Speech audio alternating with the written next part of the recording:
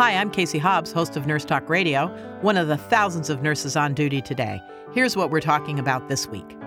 It looks like we do have some life in big numbers for the Healthy California Act, SB 562, California Single Payer for All bill. So what's happening with that?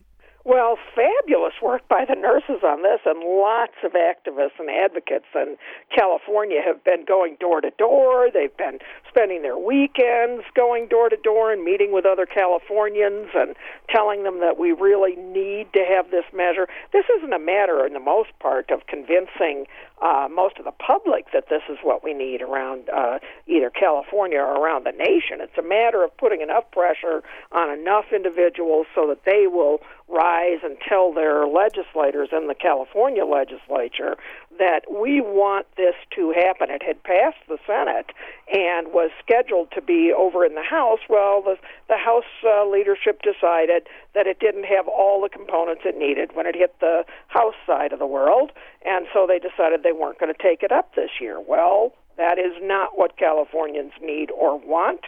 So there is a heavy, heavy push on now to make sure not only that more Californians know what happened to this, but that Californians advocate strongly with their representatives and their state senators and any candidates that might be thinking of running for your governorship next year, because Governor Brown won't be your governor anymore after 2018.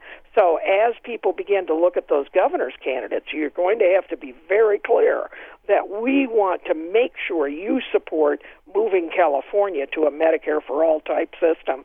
That would be a game changer in so many ways, not just for patients and for nurses and doctors and all of us in California, but for everybody across the country. If the state with the most population, with the most vibrant business community, and an economy that's as powerful as most countries in this world were to convert to Medicare for All and show us all the way to get there, it'll happen. It's so very important, and I want to ask everybody who's listening to visit healthycaliforniaact.org, because there's a list of events and actions that you can take to help move this bill forward, and we need it now more than ever. It's never been more important. For more information about this topic or about National Nurses United, visit nnu.org.